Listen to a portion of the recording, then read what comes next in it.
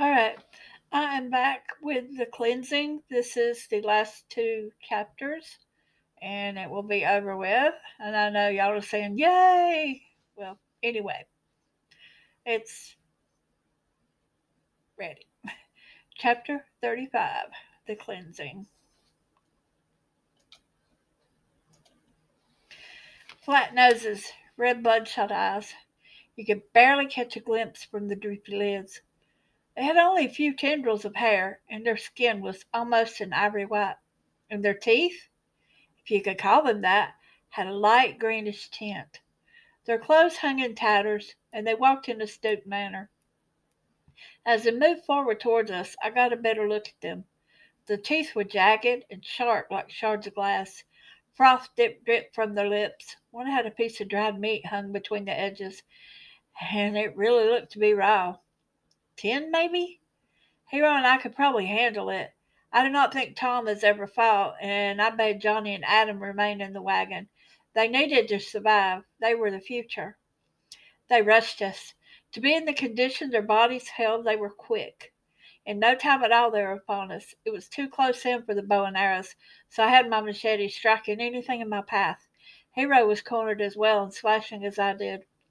Tom and Adam grabbed Nessie, Billy, and the kid and put them inside the wagon for safety. They would not have a chance to fight off the swarm, or whatever they were called. That was one worry off my mind. I would not have to watch out for them as well. One of them came from behind, and I felt its long, jagged nails attach themselves to my arm. Its nails were hung in my skin.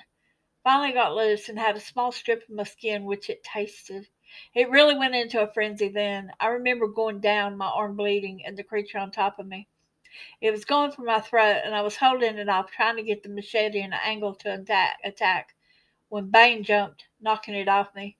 Bane struck like a wild animal, well, which he was, sharpened fangs tearing chunks from the creature. He had a taste of blood now, and he was after all the creatures. Soon they were defeated, and Tom jumped from the wagon with his doctoring kit. Antiseptic and bandage, I was ready to go. Hero had a long gash down the side of his face, and I could tell the antiseptic burnt.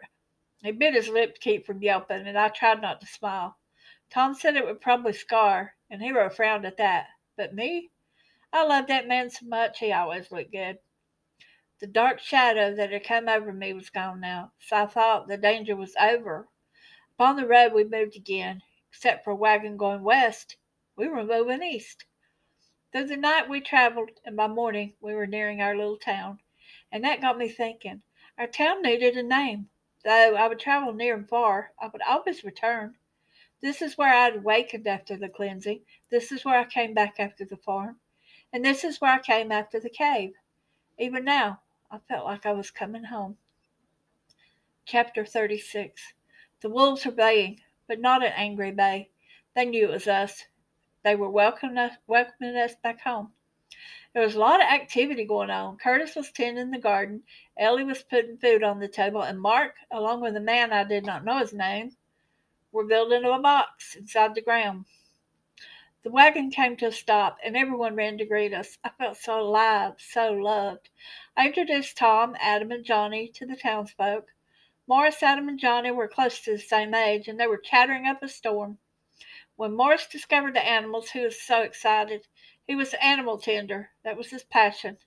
Everyone was excited over the animals. Ellie was already thinking of breakfast, fresh eggs and milk for the whole town. The underground box was actually a cooling box. The side was partitioned off to keep things cool without getting wet. The other side held the water to keep drinks and things cool. The sidewalk had been extended. More wooden chairs had been built, and a small house was started. Hero and I were informed that it was our house, and when we went on our travels and returned, it would be a place to lay our heads. Hero and I walked the town hand in hand, greeting everyone. Tom, Adam, and Johnny were doing the same. Morris had the animals settled and brought the wolves in. None here feared the wolves any more, for they knew they protected the people of the town. Elvin ran up to us, and Mark was not so far behind. Welcome home, Hero, lady. We missed you. Mark handed me a bouquet of flowers. They were not real, but it did not matter. They were beautiful. Thank you, Mark. I will treasure them. Elwood spoke. We hope you do not mind. We settled on a name for the town, but if you do not like it, we can change it. They had grabbed some spray paint from the store and was in the process of painting a sign. New Beginnings. Hey, that was a perfect name. Yes, I liked it. The old woman's eyes were on me. I could feel them. She walked to me and grabbed my hand, shivers upon my body, and a deep voice echoed in my mind. Sandy, I am coming for you. I took a deep breath and ignored it. I survived the cleansing. God had been good to us. I had a good man, good friends, and I was home. New beginnings. Yes, a perfect name. The end. I hope y'all enjoyed that. Um, I didn't get much of a response, but I don't think anybody ever listens anyway. But it's okay. Y'all have a good evening. And this is not all of it, it's just the first book. There are actually 13 books in all. This was called The Cleansing. The next one is The Settling. It's a different adventure every time. Y'all enjoy. Have a good evening. Peace.